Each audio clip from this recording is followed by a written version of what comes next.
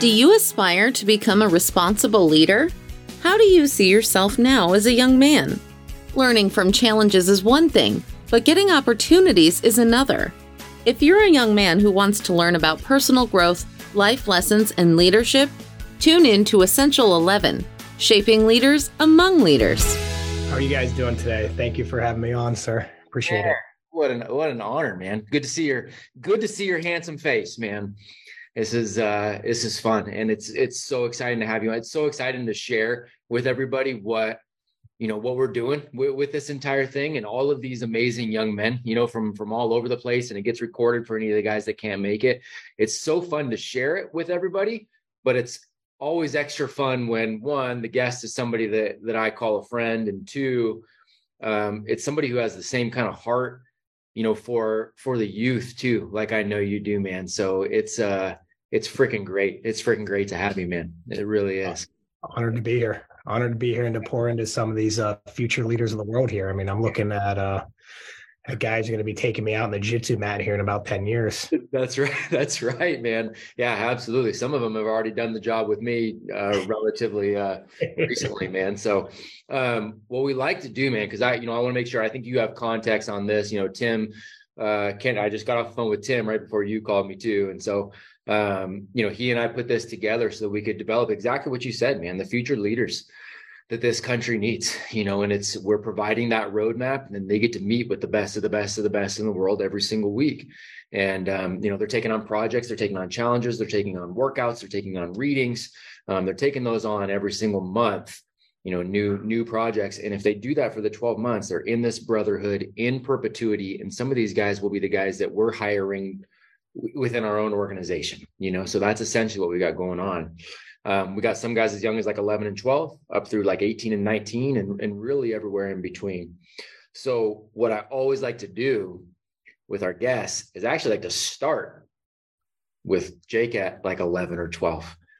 Who was this guy? Was this guy I'm on the road to being, this Olympic wrestling stud? Was he a clown? Was he somewhere in between? Who was this guy? I'd love to start there. We'll talk for a little bit, and then these guys will have way better questions than I do. That's a great start. So 11 and 12, is that putting me in like 6th grade, 7th grade? Yeah, it's about that. Yeah. Those were up and coming to being a harder time of my life. So I'd like to sit back and say, hey, I'm this 37-year-old, 9-time national champion, 3-time world medalist that I could walk into any, gym in the world and, earn the respect of the people and the members in there. Right. And not only that, but I know I can take anybody in the world and help them improve their game. Right. I've been honored to be in the ring with, John Jones, Carlos Condit, some of the best in there, and even help and improve them a little bit. But that wasn't the case back then. I didn't really have that confidence that I have now. And in reflection of what that is, I was still a good wrestler. I think I won my first national title at 11 and 12. I went to Tulsa Nationals, if you guys ever done that, and got my first taste of a national championship there. And I'll never forget it because I kind of pinned my way and beat everybody pretty well in semifinals, a little tough. In the finals, I ended up winning in overtime. And my dad was upset with me. I thought I was going to come off and have this big experience of, I got my first national title, let's high five. He was upset with me, not because of winning, but he was upset with me because how I performed. And this is something that I'm kind of unpacking and discovering right now, but it wasn't my best. I still won. I got my hand raised, but I almost wrestled not to lose instead of going up and opening out. So I was still kind of on this path of discovering of this playing all out, right? Because if you guys are going to do something, go all in, burn the boats. So I wasn't there yet. I was still having glimpses and tastes of it, but there was still finding times of things that I wasn't all in with and discovering myself and figuring out who I was and who I wanted to be. Holy cow. I love that. I wish I could remember who I was listening to the other day. And it was one of these OGs in like the personal development space. It was either like a Jim Rohn or Brian Tracy, or, it was kind of one of these OG guys. And he says, look, in every area of your life, he was talking a lot about complexity, and he's saying, you need complexity will kill you. Get back to the basics, get back to simple. But the question you need to ask yourself is, in any category that matters to you, did I do the best that I could? That should always be your question. Did I put in 100% of the effort that I could have in any given day? Win, lose, whatever. Did I put in 100% of the effort? Because that's where you need to go back to the drawing board if you sold yourself short. And so you got some of that lesson early. Did that resonate at that point? Or were you like, oh, Dad, I can't believe this. What a jerk. Like, how did you take that as like, I literally took that as a jerk, and I'm kind of I unpacked that a lot later. I was like, wow, I couldn't believe he wasn't happy because I got this trophy that was the size of me. Yeah. Right. Like, it was cool because we could compete then. It's about the trophies, right? I'll let you guys all know this now, right? I have nine legit national championships, right? I'm a 9-time national championship at either NCAA, college, or open, US Open level. Not like the fake national terms that somebody just says, hey, this is a legit best in the nation. Yep. I don't have any of those hung up anywhere in my house. I don't even know where all those are. I'm sure my mom or something. I'm going to go try to find them at my parents' house over Christmas because those are great. Those are cool to have and see and look at. But it's who I became in that journey. And you touched this, Matt, and I want to bring this up. The two things that we can control 100% of the time that are in our extreme control, and you said this once, is effort. Yeah. And the other one is attitude.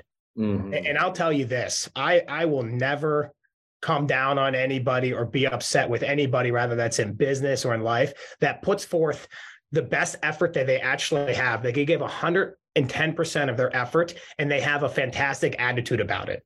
It is extremely difficult to be upset with somebody who brings those forward. And I think looking back, that's what it was. My dad wasn't happy with that effort that I put in. And just using this as an example, out here, right? All of you guys on here, if you and I stepped on the mat, right, in wrestling, and I'd like to say I'm 37, I still can wrestle. I can still do this. I'm bigger than most of you guys. I'm stronger than most of you guys. I've had way more just time practicing, right? I've practiced more on the mat than most of you guys have ever been alive. I'm going to beat you in a wrestling match.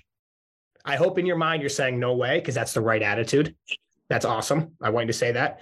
But what it is let's say that I have to, if we put something on the line, like easy, if you're like, hey, if you win this match, you get, a little trinket. Well, great. I might have to work. You might cause me to exert 2 out of 10, maybe 3 out of 10 or 4 out of 10 effort to beat you. And that's good, right? Because that's there. But now if we intensified this, and I'm going to get really intense right now, let's say that there's something on the line that you had to beat me in this wrestling match, or you're not going to get to see your family or your friends for 5 years. All of a sudden, you're going to go wrestle that same match, but the effort that I have to put out to beat you is probably going to double, if not triple. Mm-hmm. That's going all out. That's why when I stepped on the mat, I was very difficult to beat. Not that I wouldn't get beat from time to time. I would in the mat in the room, but that's a very different person that you're going against. That's going all out. That's putting in that effort that makes you work. And then I'll tell you what, there are some guys that, yeah, I beat them, but I was like, here's the thing. If you're going to beat me in a wrestling match, I'm going to make it so hard on you that you pray to God and hope that you never have to compete against me again. Mm-hmm. Oh, frick.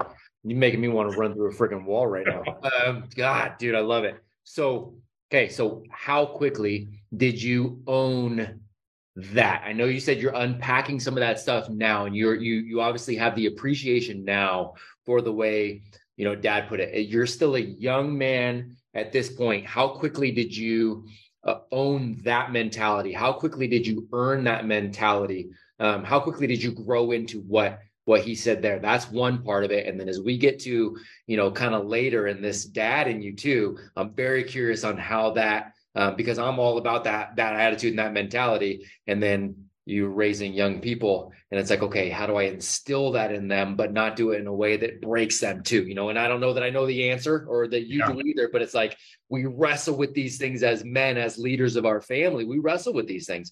So, but how long did it take you to own that as a young man? Did you slowly step into that kind of mentality after that day, or what did that look like? Yeah, it took a while, right? Yeah. And really in that self-confidence. And now looking at that, it probably didn't start doing it until like about ninth and 10th grade, until about 10th grade. Yeah. I have this thing where every year of my life since I've been in 10th grade has been the best year of my life. Mm. And that stands towards it. And what I notice most about that is that's an attitude. That's a mindset. Yep. And I didn't have that in 7th, 8th, ninth grade. Those are hard years because I was still toying with who am I? Right. And I cared. And here's the thing. I cared so much more about what people thought then. And it's hard not to from your peers, right? From your friends around you and that you have all these social pressures. But I was really, really blessed that in ninth grade. Whoa, guys. Sorry. You're good. I was really blessed that in ninth grade, that when my friends started choosing the other path, they started going to concerts and getting into drugs and alcohol and things like that, that I had a goal. I wanted to be a state champion. I wanted to wrestle in college at a high level. And I knew from studying and seeing the guys that were going and doing this, that's not what they were doing. Yeah. So it was either go and compete on a weekend and do something I'm proud of, or go have that short-term effects. And I'll tell you this now, that a lot of those people that I cared about what they thought, they're not doing very well in life. Yeah. Yeah. They didn't do the work early. They didn't do the work on the front end. And I'm just so blessed that I had a sport like wrestling and coaches and people that I was able to show up and be around that made me better for it, because now I get to sit here and say I've been to 37 countries. I've met presidents. I've met rock stars. I've been around the world. I get it's because of that hard work and those choices I made, those hard choices that I made younger. That's right. And you learn the pattern of success that came with having a purpose early on, right? Like a lot of those guys, like you said, that you were caring about, like they're not doing very well because they never got into the pattern of having a purpose. And so it's not that, now are you pushing for a national title? No, you're not pushing for a national title anymore, but you have that pattern ingrained where you're going after a purpose. And so, well, now you can transfer that. And now you can be successful as a husband, as a father, as an entrepreneur, right? In all those ways, you earned that through pushing forward in that purpose. Oh, so before we even get to like what you're doing now, so take us a little bit through the journey too, just to get, because I know, these guys, you guys are hearing all of the accolades, all those things, but I'd love to just kind of a little more of the journey of what you did as far as going into the NCAAs and how that all worked. But simultaneously, what did that person look like? Did you stay that guy that was super purpose driven and just kind of crushing it? And you have that mentality of, I'm not going to have a bad day and every day is better from 10. Were there any lulls and up and downs where you start to doubt yourself? Or like, what did that journey look like? Yeah. So there were a ton of them, and especially unpacking that. And again, I was a good wrestler, right? I took 6th place in states my freshman year, lost in the state semis and overtime, dropped all the way down to 6, wasn't able to bounce back there really well. 6th, 3rd, 2nd, 1st. So it took me all the way to my senior year to win 1 state title. It was only a one-time state champion. And then it kind of exploded in college. And what I found is it all right if I throw a little link in the chat right here for guys to look at? Yeah, please do. This continues to come back over and over again. And it's a graph about success and patience. And if you want to share the screen or pull that up, Matt, or do any of that stuff, I can even draw it out if need be. But what I found was I had to, there was a ton of ups and downs, right? There's so many highs and lows throughout it. And all of them where every time I thought I was going through something that was like, wow, this was the hardest thing I've ever been through. This is a really tough challenge that I have to overcome. For example, my freshman year, I wrestle 135 and take 6th at states. Over that summer, there was a tournament where I beat the defending state champion at 140 pounds. So I'm like, all right, great. I'm going to go 135 again and win another state title. Here I knew, guess what happens when you're 13 to 14? You grow. Yeah. Right. My frame was getting too big. I didn't know weight cutting. I didn't know that stuff. I ended up dropping down. I was wrestling 140 pounds for 8 matches. I won 1 in 7. Wow. I wasn't cut. I lost 7 matches in a row. And I didn't know it because I was at the point where I didn't know nutrition. I thought, all right, great, seven cookies weighs 0.5, or that apple's a pound. I'm going to eat the 7 cookies. Yeah. And I had to go through those mistakes and learn that, right, of what's real food, right? What can I do? A honey bun out of the vending machine. It tasted great. It was big. It was only like 0.2 calories, but it wasn't fuel. It wasn't real. It's processed in a factory. And I had to learn this stuff because my body wasn't performing. I was losing the people that I should beat. And I made a decision. It was really challenging. Instead of trying to go at 135, right? And where I was able to beat the guy. Yeah, I was actually able to, if I had the energy, if I had the strength, if I had the mentality, but I was so focused on cutting weight and making the weight. It wasn't about getting better at the sport. Yeah. Well, I ended up making the decision later in the second half of the year to go 145. And man, I lost to a 3-time state champ in the semifinals again, but I ended up coming back and taking 3rd. Wow. And beating some really good guys. Yep.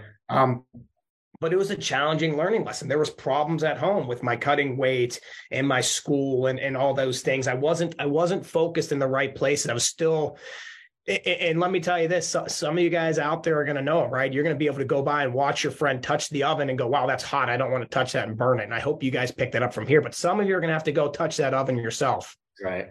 And it's not the end of the world, right? It's just another opportunity for learning and growth. That's right. That's right. And it's an opportunity to make a choice and not to go back and touch the freaking oven, to pay attention, and make that choice going forward. That's what I love about sports in general. It's what I love about specifically wrestling is the transferable metaphors for so much in life. I don't think you get it any other way. I don't think, it's very hard to gain it any other way other than sport. And I don't think you get it to the level you necessarily do in a combat sport too.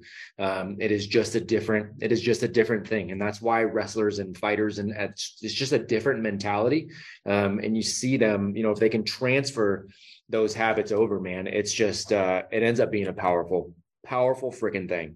It was. And what it put me around was it put me in the right environment to be around other people. Yeah. It wasn't fun in 8th grade that every Friday when we were playing dodgeball in junior high in the wrestling room, every other Friday, my dad would take me up to the high school room and I'd miss dodgeball. And I remember just being so mad about it that I was there, but he put me in the high school room to wrestle with some of the high school guys. So that when I showed up as a freshman at 14, I was already manhandling 18-year-old guys. Yep.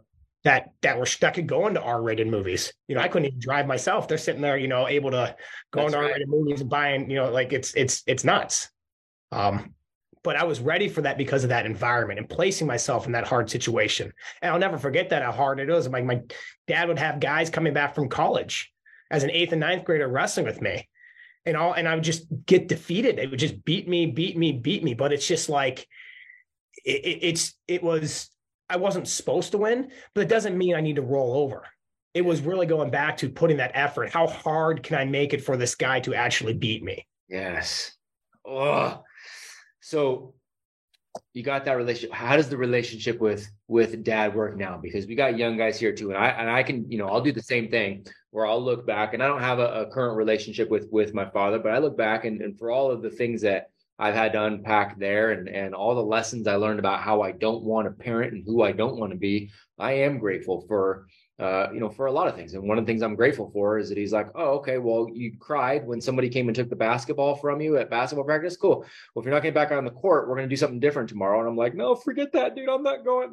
They're stealing my ball. So the next day he put me in kickboxing and he's like, okay, cool. Let's see how you handle getting punched in the face.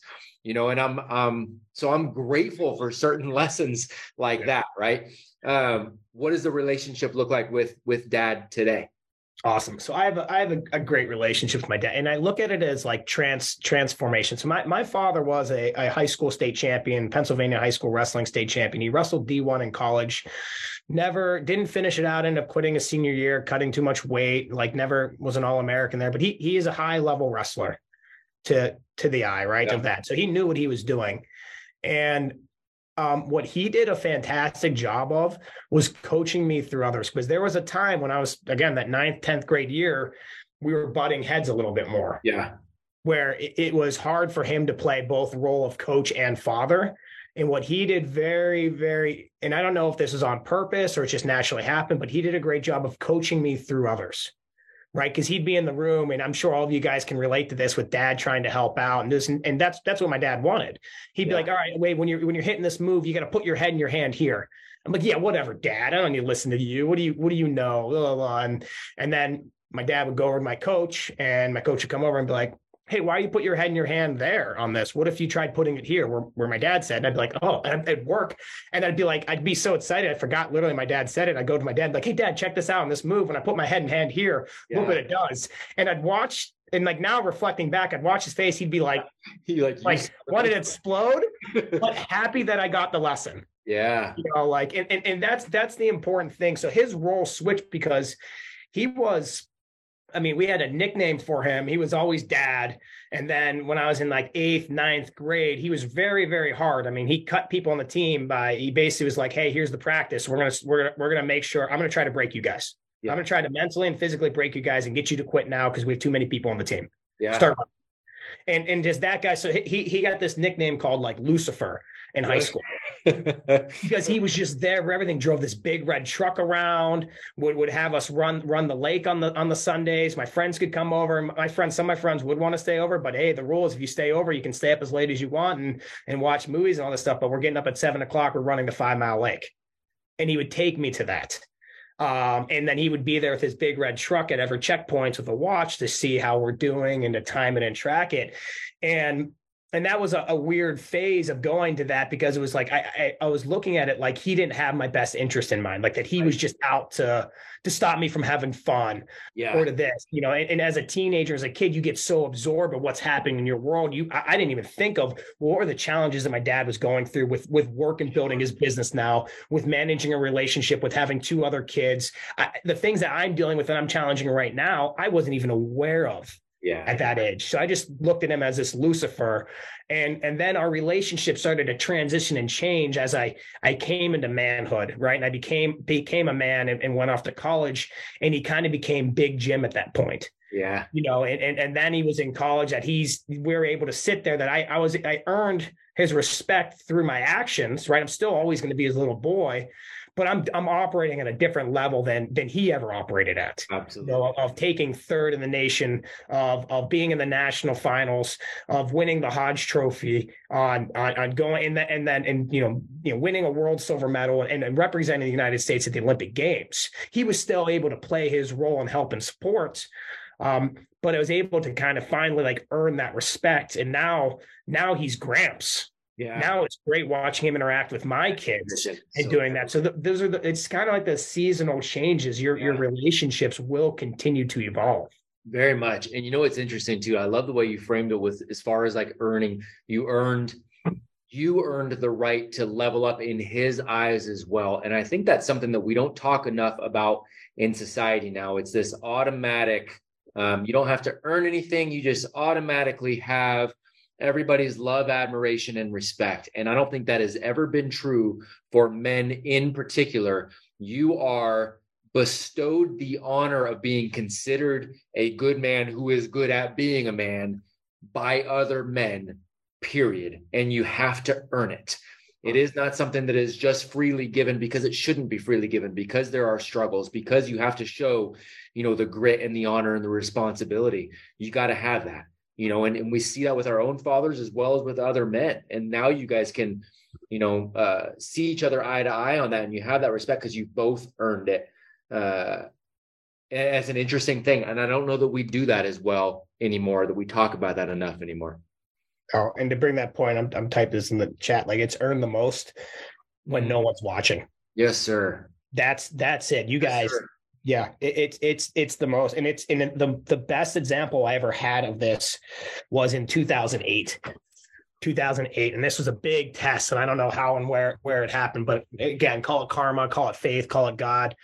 I'm getting ready at the Olympic Training Center, and I took a year off to do an Olympic training for one of the biggest international tournaments ever, and I'm in there and I'm using the bathroom before I go, and I look over, and there's a wallet sitting on top, right? Like nice, big, thick wallet, and just sitting on top of the toilet paper. And I look in and I open it up, and there's like 30 grand of cash. And all these IDs are in Japanese and credit cards. And I'm sitting there as a college kid. I had $4,000 in my bank account. I've never seen that much money before. I could have $30,000 short gram, taken that, pocketed it, walked away. Yep. Nobody would ever know. And it was given a choice. What did I do? I took the wallet, walked up to the head table. Hey, this was left in the bathroom. Want to make sure it gets back. Call the announcement. Watch the Japanese coach head over there. He's like, oh, like, thank God. Gets in returns, and that's it. I don't think anything of it. I had one of the best tournaments of my life that year. Being a college kid, I beat the guy that took 5th place in the Olympics that year up and coming. Because of that, I earned the outstanding wrestler, and it ended up paying and funding a trip for me to go over to Belarus and Russia for like a 3-week adventure. And now I'd call it what? I was prepared. I did the work and everything, but I know doing the right thing there, not having to worry about, did I do the wrong thing? Is everybody there even taking a little bit? That came back tenfold. And that's just an honor and a testament of who I am, right? I'm going to do the right thing regardless of who's watching, who's not watching, because that's how I got to that point. Because guess what? You can either run up and touch the line, or you can say you touch the line. That's right. You can stay after practice and do an extra set of pull-ups before you leave, or you cannot. And I'll tell you what, like I've done 10,000 pull-ups multiple times. Yep. And once you have that, once you've earned that bank account, you put those deposits in, it doesn't go away, especially when no one's watching. God, that's where the confidence is. That's exactly where the confidence is. So we got the 11 rules that we have up in our house. We got that framed in our house. Number 11 is doing the right thing is always the right thing. And people go, okay, well, that should be self-evident, right? Because it's just, you want to do the right thing when nobody's watching. I'm like, yeah, but do you know why? And it's that. It's not just an outward thing. It's more of an inward thing. You don't earn the self-respect and the self-confidence when you shortcut. And you can say all the affirmations in the world, you can say all of those things, but if your own brain doesn't tie it back to doing the right thing, whether somebody's been there or not, that's what you dwell on. You don't believe the affirmations that you just put out because you're full of it. And that doesn't go away. No, it doesn't. And it comes back to be your authentic self. I am who I am. Not everybody's going to like me. Yeah. Not everybody wants to be around me. Some people think it's weird that my heaven is getting up at like 5:30 in the morning, right? That right now, with it being freezing cold out, I'm looking for like cold plunges to jump into. Yeah. Right. And people that will actually come to a river and run 5 miles with me to a river, jump in and run back. I'm looking for people that want to do hard things with me. Yep. Yeah, 100%. And guys, this isn't, so we got to spend some time together early in November. We were out when I had gone out to St. Louis, got to spend some time there, and we're in the middle of this big event. The event got done. We're going to go to dinner. And I'll tell you right now, Jake's like, hey man, all right, cool. Dinner. I will meet you guys here. I got to go get my run in though. Right. He went out and went and got his run in. He was making sure that he wasn't going to negotiate, even though we had all this cool stuff going on. He wasn't going to negotiate. He went and got his run in, did what he needed to do.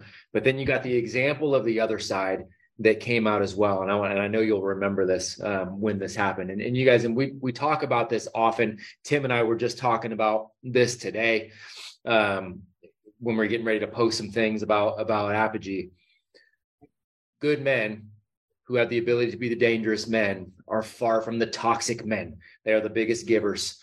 They are the biggest, most humble. They are the biggest proponents of helping somebody else and lending a hand and opening the doors. And because they know who they are. They've done the right thing. They've done the work. They've had the victories. They don't need to prove themselves to anybody but themselves. All right. So you and I and a couple other people were walking to dinner, and remember that guy that came up to us? Yeah. Wanted some cash. So you guys, we're walking to dinner. We're on the streets of St. Louis. And a guy comes up to us, a little rougher-ish guy. And he comes up to the group, and he's wanting money is what he's doing. And so he's selling the story of why he needs some money. But the way he did it was also extraordinarily aggressive. And he actually went straight to Jake, and came very quickly and got up on Jake's shoulder. And Jake was walking and was very kind, but the guy was physically on him. And Jake's like, hey, how's it going? And he's, being smart about it, but also being very, very kind. And I'm sitting here in my mind going, okay, I hope this guy doesn't do something stupid, because he has no idea he's about to do something stupid to one of the baddest dudes on the friggin' planet. I hope he doesn't do that. But what was great was not only was Jake prepared, but Jake was so kind, so gracious. And we got done. He says, cool, thanks, man. Here you go. Hand him a little bit of money and comes in and he goes, that guy needs it way more than I do. Right. Because that's, again, who you are. That's who you are. The toxic alpha guy with a little bit of skill would have been like, dude, get off me. Here we go. And we're fighting. Right. Jake was calm, composed, reserved, and then generous. And again, just a testament to who he was. And I'm like, oh man, I already loved this dude. And I love him even more at this point, you know? So yeah, it was just freaking great. Gentlemen, I'm going to open it up to you guys here in just a second, because I want you guys to be able to ask your questions. So do me a favor. I want you guys to put your hands up if you guys have some questions. I want to kind of circle back to one more thing with Jake as well. So go ahead and put your hands up if you've got some things that you want to ask. So we got this kind of mentality, and you have the combat athlete mentality, the putting in this hard work mentality, the challenging yourself to do hard things mentality. You have all of this that is now just a part of your DNA. How does that, especially with the lessons that you were able to get from dad too, how does that transfer now to Jake as the husband and as the father? And when I say transfer, what are the things that are like, okay, cool, I'm doing this intentionally and this is great. And also what are the like, okay, this is hard. I got to struggle through this now, as a dad, or I got girls, and I like, how does that look for you? That's awesome. That's a great question. So I have a really I have a probably different definition of success. Like, people look at me now and they go, wow, you had a successful wrestling career. You have a family soon to be 4, businesses are up and running. Like, wow, you're a successful person. And I'm like, say what you want. It's like, yes or no. I don't view it. I'm going to view success for me is when my kids have good kids. When people are complimenting my kids on their kids, I'll know that I've done a good job. I freaking love that. That's generational impact. And that is long-term thinking. That's playing chess, man. That's not playing checkers. That's right. And that's to me. So now it's thinking of, well, what is that good qualities, right? Because good is relevant. Yeah. Winning your counties in wrestling is good. Yeah. Winning a state championship, that could be good. Yeah. Winning a national title, that could be good. Good to you is relevant. You get to determine what that means. Your words matter, right? And I'm always the one of aim high, right? I look at myself and I failed at my, let me word this. I'm not a failure at wrestling, but I failed at my goal in wrestling. My goal was to be a world champion. Not lose on a coin toss in the world finals and end up a world silver medalist. My goal was to be an Olympic gold medalist, not 7-0 over, not having 7 wins over Olympic gold medalist. So I didn't achieve my definition of success for it, which is all right. I set the goal so freaking high and big that through falling short of it, I still was successful. I still put it all out there. I did everything I can. I don't have regrets. I don't lose sleep over it. And it also doesn't define me. Because wrestling was just one part of who I am. That's not my true identity. I'm also a husband. I'm also a father. I'm also a friend. I'm also a brother. I'm also a business. I have all these other things that make up me of who I am. So when I think about it, I start to install that or think about how can I install that into my kids? And a lot of it is leading by example and bringing my kids with me. Yep. My son is 4.5. We went to our 4th wrestling practice ever last night because he's now finally to pay attention, to sit through and do it. But I'm sitting on the mat, and what does he do? He sits on my lap while they're showing technique. And I'm like sitting there in this time. I'm like, this is unbelievable, right? He's sitting there. And of course, he's looking up at me, and I'm like pointing to the guy, showing the instruction. And he's 4.5, right? It's hard. Like, all of us sometimes get lost when they're really in the depth of the technique. But he wants to be there. He wanted that time with dad. And to get to experience what I experienced and share him that. Now, whether he goes on to be a great wrestler or not, it doesn't matter. It's not the results. It's going to be the effort of who he becomes because of the process. Yes, sir. So it's the process of what makes it. And again, body, being, balance, business. Garrett White does a great job of breaking that down really easy, right? That was like one that really hit me was, what am I doing for my body, my being, my balance, my business, just to kind of, because you can get so overcomplicated in all this stuff. That's right. Yeah. The way Garrett breaks that in Beaudreau says faith, family, fitness, finances, right? That's everybody. Yes. The reality is that we're getting back to the core DNA aspects of what does that success look like? We get to define each one of those pillars, but those pillars aren't going away.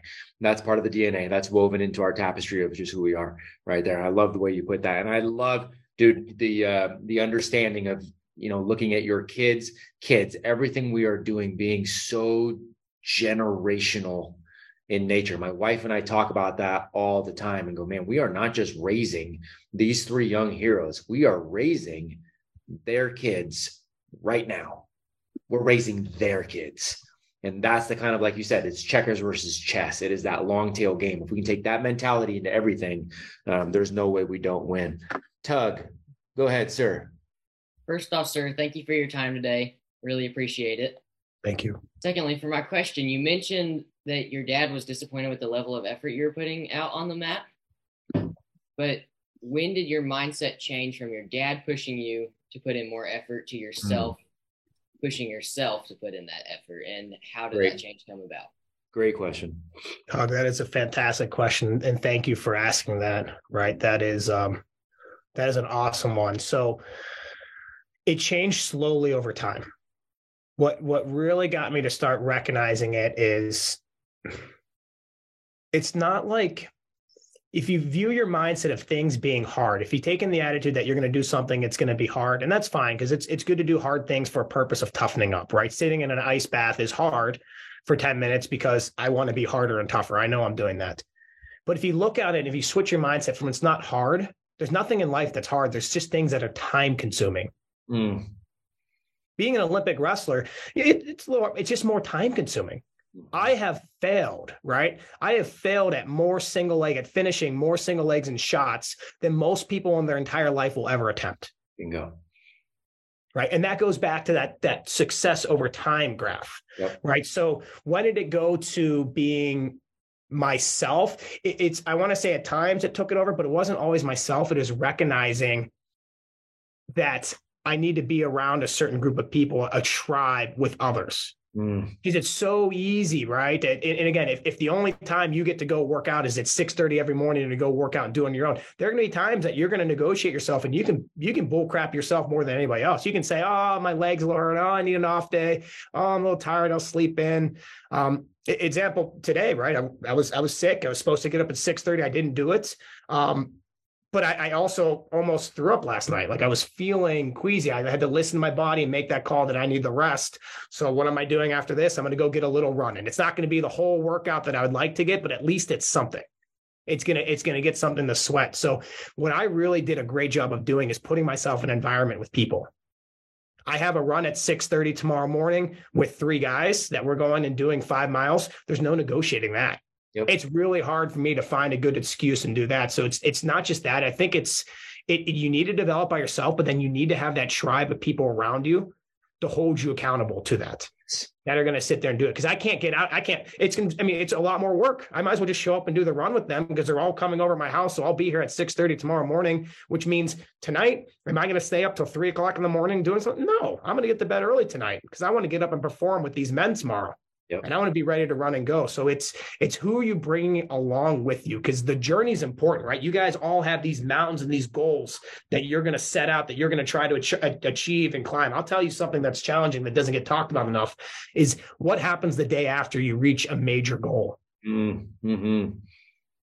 That's tough. That is really tough. And you guys are all asking the good question to show up, and you're going to be successful. What I learned is it's not the mountain. The mountain that you're climbing is important, but it's the process of it. It's who are you becoming on that journey up that mountain, and who are you bringing along with you, which is so much more important, because the time you get up to that top of the mountain, you're going to get up there, you're going to celebrate, you're going to go, this is great, this is awesome. You're going to look over and go, there's another mountain, there's my next one, I'm going to start climbing. Bingo. You're going to look with your friends, you go, who's with me? Let's go, because of who it's going to make you and who it's going to make you as a group and a tribe. Bingo. So good. What do you think, Tug? Thank you, sir. Exceptional answer.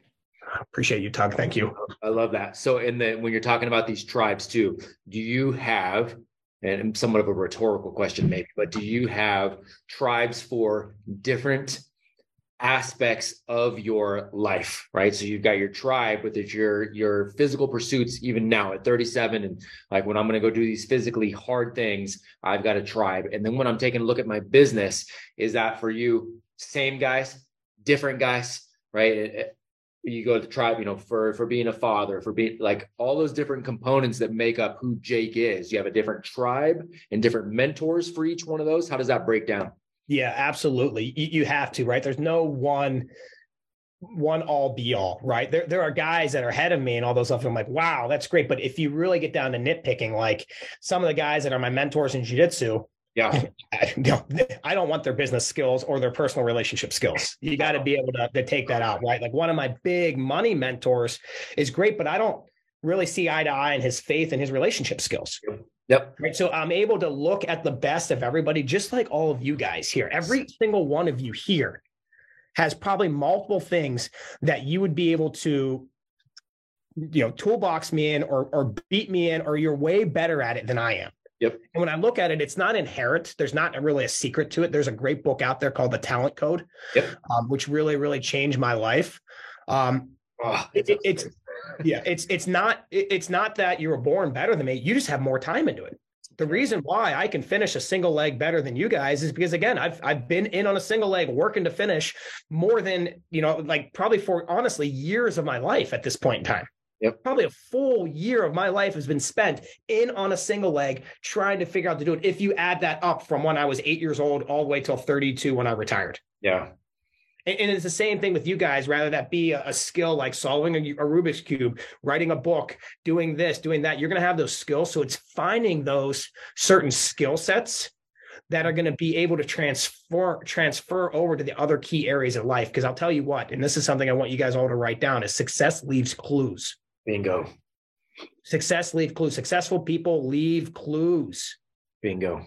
And when you follow those clues, you're going to be able to put that apart. And I'll tell you what, that perfect person doesn't exist. That perfect person is a Frankenstein of everything else, right? That you look at a guy like David Goggins. Yeah, he has it. He looks like he has it all going on, but he still struggles. Yes. Chris Hemsworth has the same thing. There's a series out there. I don't watch too much TV, but somebody told me about this like 9 times. He has Limitless on Discovery Channel for Disney.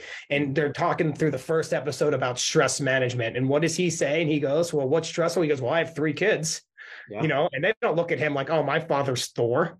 Yeah. They look at him as like, that's dad. Yeah. They don't care. That's it. Yeah. And so that success leaves clues. So anybody that looks like they have it all together, they're just not showing their real selves, right? They do, but everybody has problems.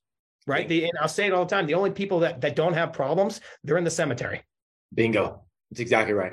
Yeah. That's exactly right. And every single one of these things, I love what you said too, because it's a skill set. We forget that sometimes. We go, oh, okay, I was born with, right? It's the, it's that inherent, do we have that growth mindset, or do you have that limiting belief kind of mindset?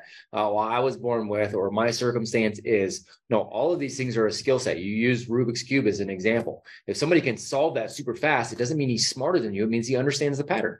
He understands the clues that were left, the breadcrumbs to success on solving a Rubik's Cube. He understands the skill set of that. Well, that goes for being a good husband. It goes for being a good father. It goes for being, a great wrestler. It goes for being a good entrepreneur. Like, it's that same thing. All you have to do is commit yourself to the time of learning that skill set. That's it. Like, that's the quote unquote secret right there. Exactly. Go ahead, sir. You mentioned that your dad was hard on you, and you mentioned your son is starting wrestling.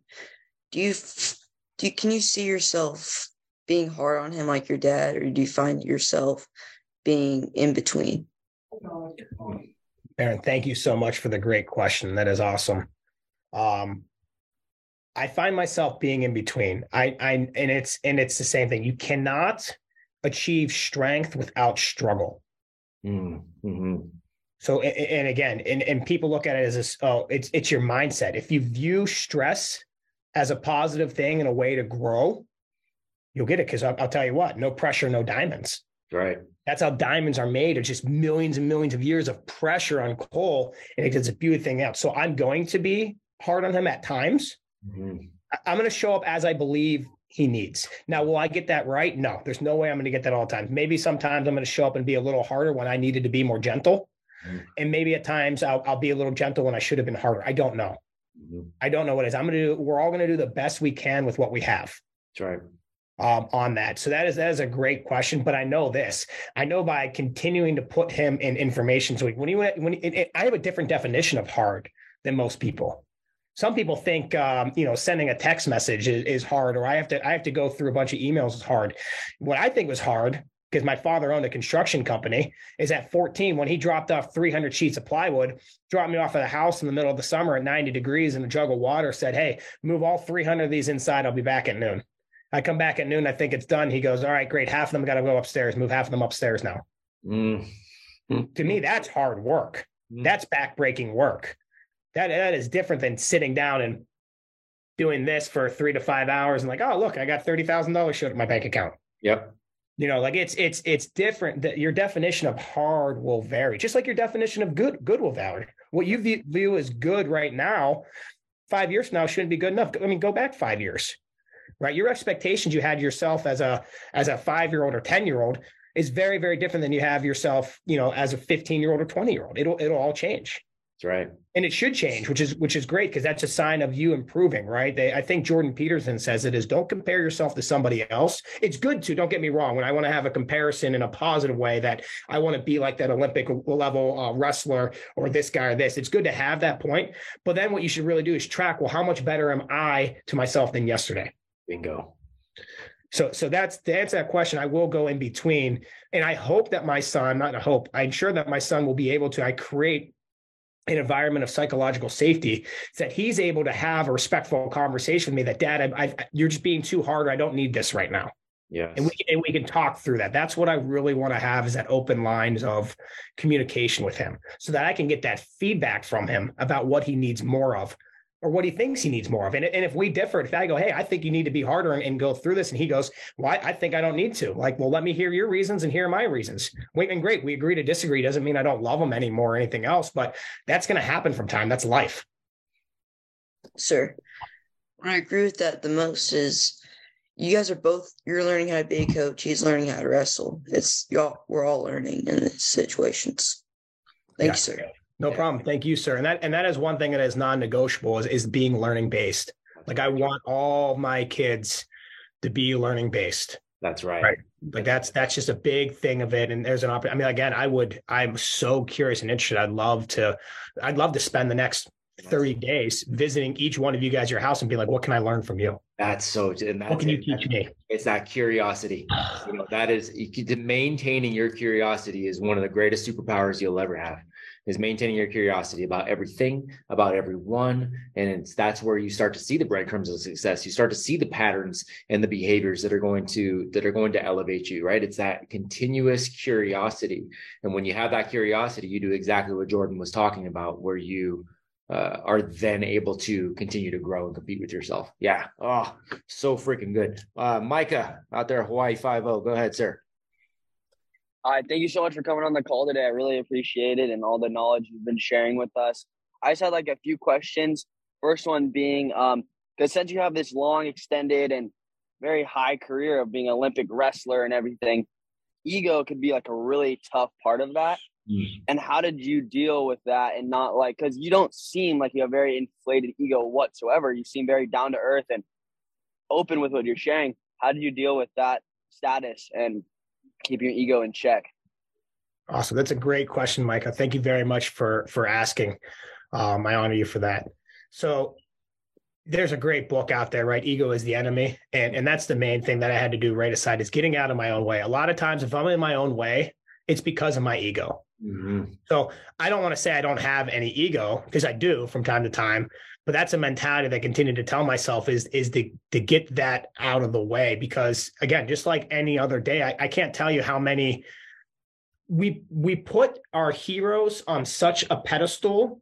Mm-hmm. And then when you actually meet them, you're like, wow, I didn't realize they were really dealing with all that stuff. But that's every single person here. Yes. That's all of us. I mean, I remember a guy, Tig Moore. He was my coach's brother, and he was like who I like idolized growing up. Like he was a two-time state champion, a national champion at Oklahoma State, and then he was an Olympic alternate. So he was the best, the pinnacle of our program. And I went through and beat all of his records and all this stuff. And now I got to know him on like a different level. And man, he still had all these different struggles that he was going through. Yes. It's just sometimes those struggles that you're going through, like we're all there. So I know that, right? I know that everybody here, we all have pain. We all have problems. We all have struggles. It's how do we view them? What's the attitude around them? Because if you view your problems as an opportunity to learn and grow, you're going to approach them very, very differently. I call it the ostrich mentality, right? Like what's really weird, and this is what's for human nature, right? Like this pen, I'm holding it right here up at the screen. What happens to the size of this pen when I back away from it? Does it seem bigger or smaller as I move it away? It gets smaller. Yeah. Which is weird. And that's fact, right? The closer I am to something, the bigger it's going to be. Right. Now, when that something is a problem or an issue, most people, now none of you guys are most people will bury their heads in the sand or run away or not address their problems or issues. And then what happens is it's actually the opposite. Those problems and issues grow. They get bigger if you don't do it. But if you run head first at a problem or attack it or look at it and look for solutions, now that problem actually gets smaller. And that's going against human nature. Mm-hmm. That's tougher. So something like your ego of getting in the way, like I am who I am, right? Like all the time, these wrestling fans will come up and say this and look at my wife and they'll be like, oh my gosh, you're so lucky to be married to an Olympic wrestler. Like, oh, and she doesn't view it that way. That's not how she sees me. She sees me in a different shed of light. Same with my kids. My kids will see me in a very different light than everybody else does. So that's probably the main way that I deal with it, is just recognize that everybody's there and then getting around other men that are going to pull me up, right? Like what Matt's doing with the schools and learning and this here, it's unbelievable. Like I love it. I'm like sitting here, I'm like salivating and I'm looking at all these. You guys are a future and the reason why I'm looking at this, I'm going to say this is a little selfish of me, but I'm looking at it because I'm like, wow, what can this do for my son when he's on one of these calls and one of you guys are talking to him later, right? What's that going to do for my son? And even more selfishly, my son has to live in this world. So it is selfish, but unselfish that I want the world to be better, not just for my son and my family, but for everybody else, because it's going to make everything else better. And that's upward mobility. And that doesn't come into place when you have egos in the way that I can't learn from this or my way is better, this, that. There's no right or, like, the way that I look at it is like absolutes are really challenging. Good and bad, yeah, that exists. Right and wrong, that exists. But like, especially when I look at something in wrestling, there's no right or wrong in wrestling. It's either more effective or less effective. Go. You can do everything right in the world on me in a single leg and you might not finish. Yep. Where you can do everything wrong against somebody who's never wrestled before and still have it work. So it's being able to look at that mindset and being able to switch and have these multiple personalities and these multiple mindsets of looking at it from time to time. And that's that ability of being able to switch and not be so rigid and stuck in one way, that flexible and that adaptation is going to take you so far in life. Oh. Does that sound familiar to any of you guys that are in month 6 or beyond? Right. And we're talking about the alter ego effect and that exact mentality that he's talking about right there.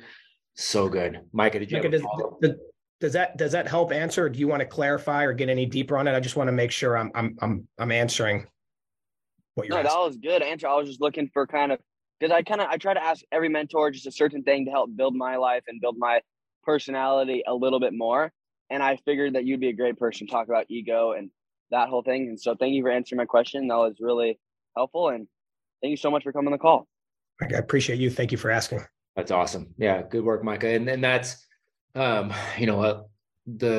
you come to the understanding of the flaws of humanity, you could stop putting people on a pedestal. And it also helps you appreciate sometimes your own gifting and your own ability. And I want you guys to do that. We talk a lot about humility, and we've had so many amazing mentors, and they talk about the need for humility. And I always want to make sure, one of the things that, as cocky as he is, he wasn't wrong when he said this. We have Brad. Do you know who Brad Lee is? L-E-A? Do you know who that is, Jake? Okay. So Brad's an entrepreneur. And if you go, take a look at his Instagram or whatever. So Brad, L-E-A, phenomenal entrepreneur, multimillionaire kind of dude, and definitely comes across very cocky, very arrogant. So he was talking about humility, and he's like, the problem with humility is the classic definition is that you think less of yourself, that you actually don't think you are, are very good at anything. And he's like, that's why I don't like that. But the way you just explained it, I think is really the true masculine form of looking at it, going, look, I understand that I've got flaws. I understand that there are people who are better than me at all of these different aspects, but I also understand that I bring something to the table. And then, hey, by the way, that's every man I deal with. I don't need to put anybody on a pedestal because there are things I can learn from everybody. So I learn what I can learn. There are ways I can help everybody, right? I'm climbing this mountain and I can simultaneously being pulled up by this person and also be reaching back and pulling him up in other areas too. And once you realize that that's the case with pretty much everybody, that in and of itself helps kill that ego, because, you're okay, well, I'm not the best at everything, but I'm not the worst at everything. And hey, by the way, that's where everybody's at. Dude, Matt. Oh, that is so awesome, because that's the, I think, was it Tim Kennedy that did it or something? But it's called the plus minus equal when it comes to like training partners. Oh, I don't know. I might. Are you guys? So I look at it like in wrestling, and it's really, and I really pushed back about this the first time I heard it, because I was like, I didn't need 3 of this, but my coach told me you need 3 training partners, and this isn't just for wrestling. I want you guys to look at this as a wider aspect, that this is, wrestling can be anything. It can be life.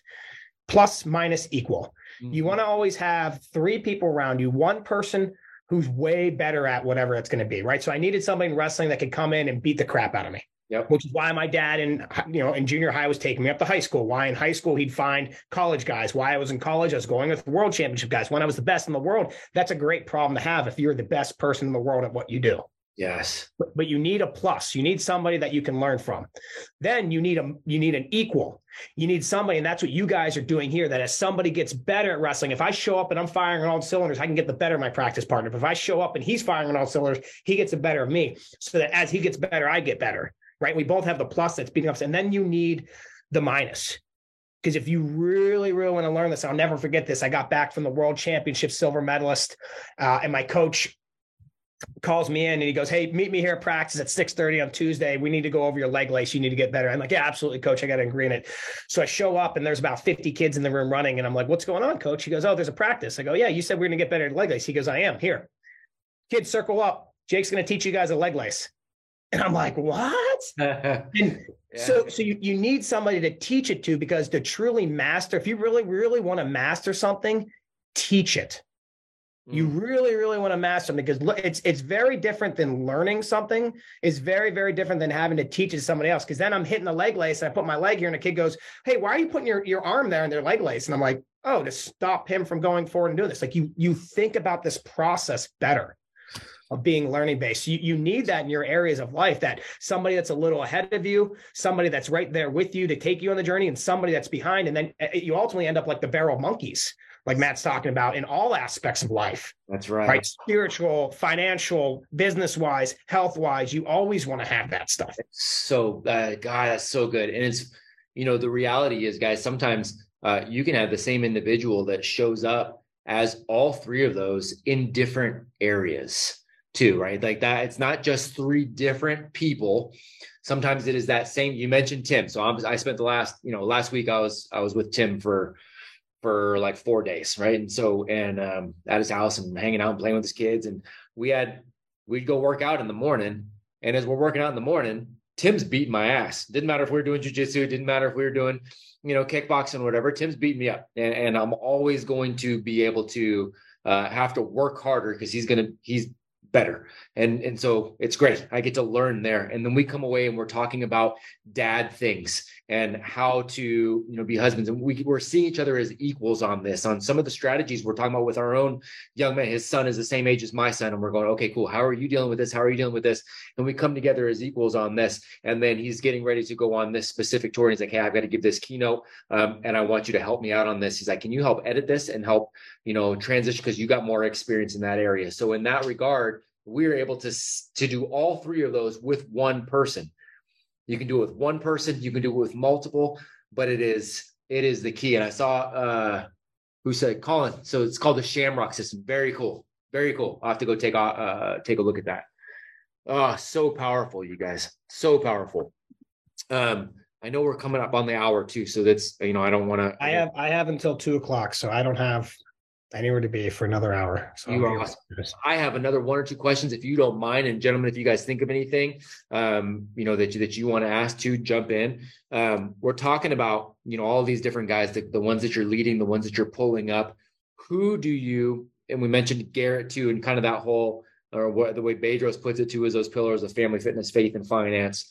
So in the current stage you are right now, because I know this changes, who are some of the guys that you look to in some of these different areas right now, where like, okay, right now, and Jake is the 37-year-old father, husband, entrepreneur. These are the guys I look to on maybe like the, the faith side, the fitness side, the family side, the finances side. Who are some of those guys for you right now? Awesome. So in our men's group, right, the Dad's Edge Business Accelerator, yes, the leadership guy, Larry is someone I really look to for my faith. He's got that nailed down. And when we were there in St. Louis, and I was doing the visualizing exercise of I'm 60 years old. I'm sitting around my family. What brings us together? Yeah, it was faith. And I recognize I've not struggled, but I've always tried to figure out, because I used to joke, like growing up, what's my, like, I at an early age, I never made my communion because my dad was like, hey, do you want to go to church? You want to go to wrestling practice or wrestling tournament? I'd pick wrestling. Yep. And then it just became wrestling. I joked that wrestling was my faith. Yep. That was my church. That was where I got it. And to a point it was, but I do have faith, right? I do believe in God, and I do believe in the power of what he can do. And what I really started asking myself now that I have kids, I started questioning was, well, how is my audio matching my visual? Am I praying before every meal? What am I doing to really install that in my kids? So that's where it is I have a mastermind group of men that I'm in, I coach and lead, but in that group of people that I coach and lead, I also pick them out of those guys that are excelling in those areas. Yeah. Like we have one guy he's making $1.5 million a year. He's working 2 days a week.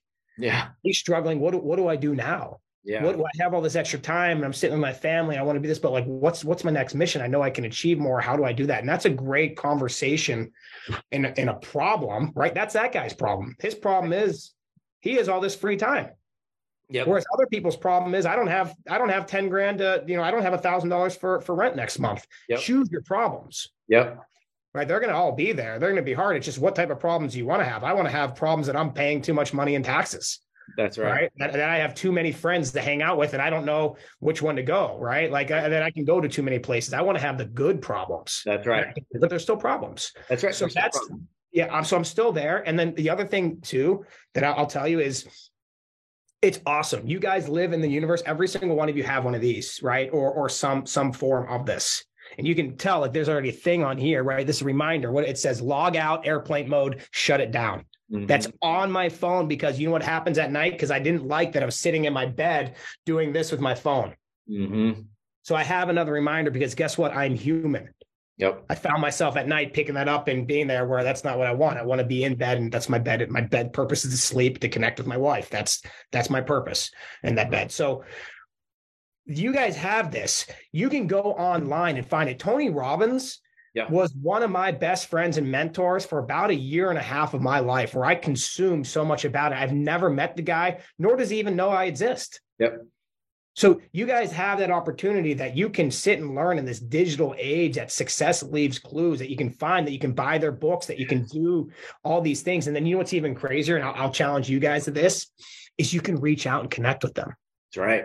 Like they'll reach out back. The more successful or busy you think somebody is, when you actually take the opportunity to sit there, and you guys are at this special age in your life, we will go out of our way. If I opened up a lemonade stand and sat there in the corner, nobody's going to stop by and buy freaking lemonade from me. But you guys being kids, the fact that you went forth and put effort and did it, you're going to make hands over fist more money than I'll ever make because people want to reward that. And you got this phase of life that like, it's really, really challenging for a celebrity to sit there and be like, wow, I read your book. I did this. I took this course. I took this time and wrote this letter. I'd really love to get on the phone and ask you this question.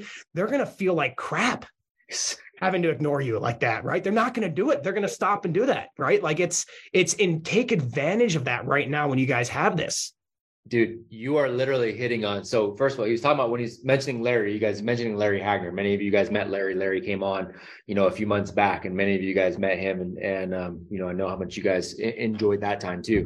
But you're hitting on so many of the projects and challenges these guys are taking on. So we're talking about these guys building out.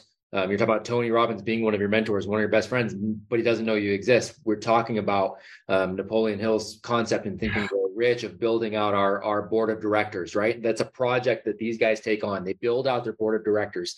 They build out their alter egos so that they can tie their actions and themselves to certain guys in all of these different areas of life.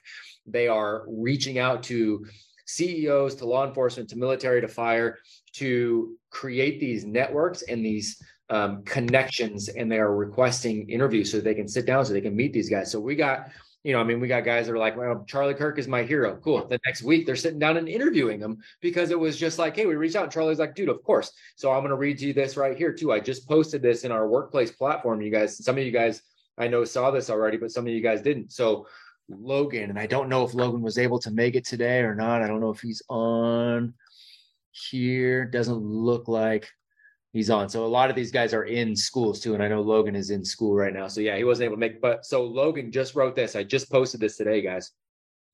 Hello, Mr. Bear. Do you know who Nick Bear is, Jake? Yeah, I do. Yeah. Yeah. So Nick Bear. So Logan, that's like Logan's guy, right? Like that's Logan's consuming everything Nick's doing and, following along. So Logan writes, hello, Mr. Bear. My name is Logan Zorek, 15-year-old entrepreneur, aspiring athlete from Chicago area. Been part of the Apogee Strong Leadership Program, founded and operated by Matt Beaudreau and Tim Kennedy since June of 2021. Through this program, I've had the honor of speaking with you for the first time. And ever since you came as a mentor in July of 21, you became one of my personal heroes. Your accomplishments as an athlete, entrepreneur, and leader have served as a guideline for the goals I have set in my own personal life. Not only that, but your wisdom that I've implemented into my life has helped me greatly on my own hero's journey. It's because of all this, I would like to ask for a 20-minute interview with you. This interview would take place over Zoom whenever you can fit me into your schedule. I promise you, I will come well prepared. I will not waste your time. I promise not to take any more than 20 minutes. Would be incredibly grateful if you could grant this request. I promise the wisdom and experience I would gain from such an interview would greatly benefit me. Nick wrote him back in like 5 minutes and was like, dude, let's set this up. Yeah. And when I heard this, it was Tim Ferriss doing a talk. Yeah. He put a challenge out. He said, I'll pay for a trip around the world. You get to go 14 days around the world. I'll take all the expensive. Here's what you have to do. You need to write a letter to the president of the United States or the vice president or any current or vice living president and get them to respond. And because everybody had that challenge, it was so big. They lost it in the mind. Yep. Already. They said, I'm not going to do it. Nobody even sent a letter. Right. Not one person sent a letter. And so nobody won the prize. And then the next year, it was like one person sent the letter and they actually got a response. Yeah. And now they're like, oh my gosh, like, I can't believe that's going to actually happen. But like, you don't know, right? You miss 100% of the shots you don't take. That's right. Over and over and over again, right? Like that's it. And you're going to be better for that process of putting that down and in there. I'm trying to remember because so much so. I'm trying to remember who it was that I was talking. I don't remember if it was Jordan. I don't remember Jordan Peters. I don't remember who it was, but somebody was talking about the fact that they're giving a lecture. There's 500 or 600 people, around, and they literally offered up at the end of whatever this lecture was, whatever this talk was. They said, hey man, we'd love to have you, I'd love to take some of you guys and come work with me. If you're interested in actually coming to work with me, it was like college students, like, come on down afterwards and would love to give you an opportunity. And he goes, out of, 600 that were in the room, there's only about 50 came down. About 50 that came down, only about, some of them just kind of hung around, but only about 10 of them actually made their way over to him and said, hey, are you serious? And he's like, yep, I'm serious. Here's what you need to do. And he said, all these people that he gave something to do to just show up to one certain thing, he said only one ended up coming. So out of 600 people he made this offer to, one ended up going, okay, I believe you, and I'm actually going to give this a go. Yeah. Everybody else beat themselves. Yeah. And if I can encourage you guys, like, bigger, set it bigger, go faster. Cause it's, I'll tell you what, there's only 12 guys that qualify for the Olympic trials, but you got to beat 32 or 35 men to win a national title in college. And in states or Fargo, you have over like 400 kids that show up for that stuff. Mhm. So the bigger you go and compete, because people are scared to compete at that high level, right? Take real estate, for example. Everybody's going after the $100,000 houses because they're not scared of that. But it's the million or the multi-million-dollar houses. There's not as many people competing. So the higher up you go, the less the competition actually is. Bingo. You have now taken the step to becoming a great leader of tomorrow. Join the Apogee program by visiting www.apogeestrong.com. For inquiries, contact us 916-728-0606 or email matt@apogeestrong.com. Thank you for listening to Essential 11, Shaping Leaders Among Leaders. Stay tuned for more episodes.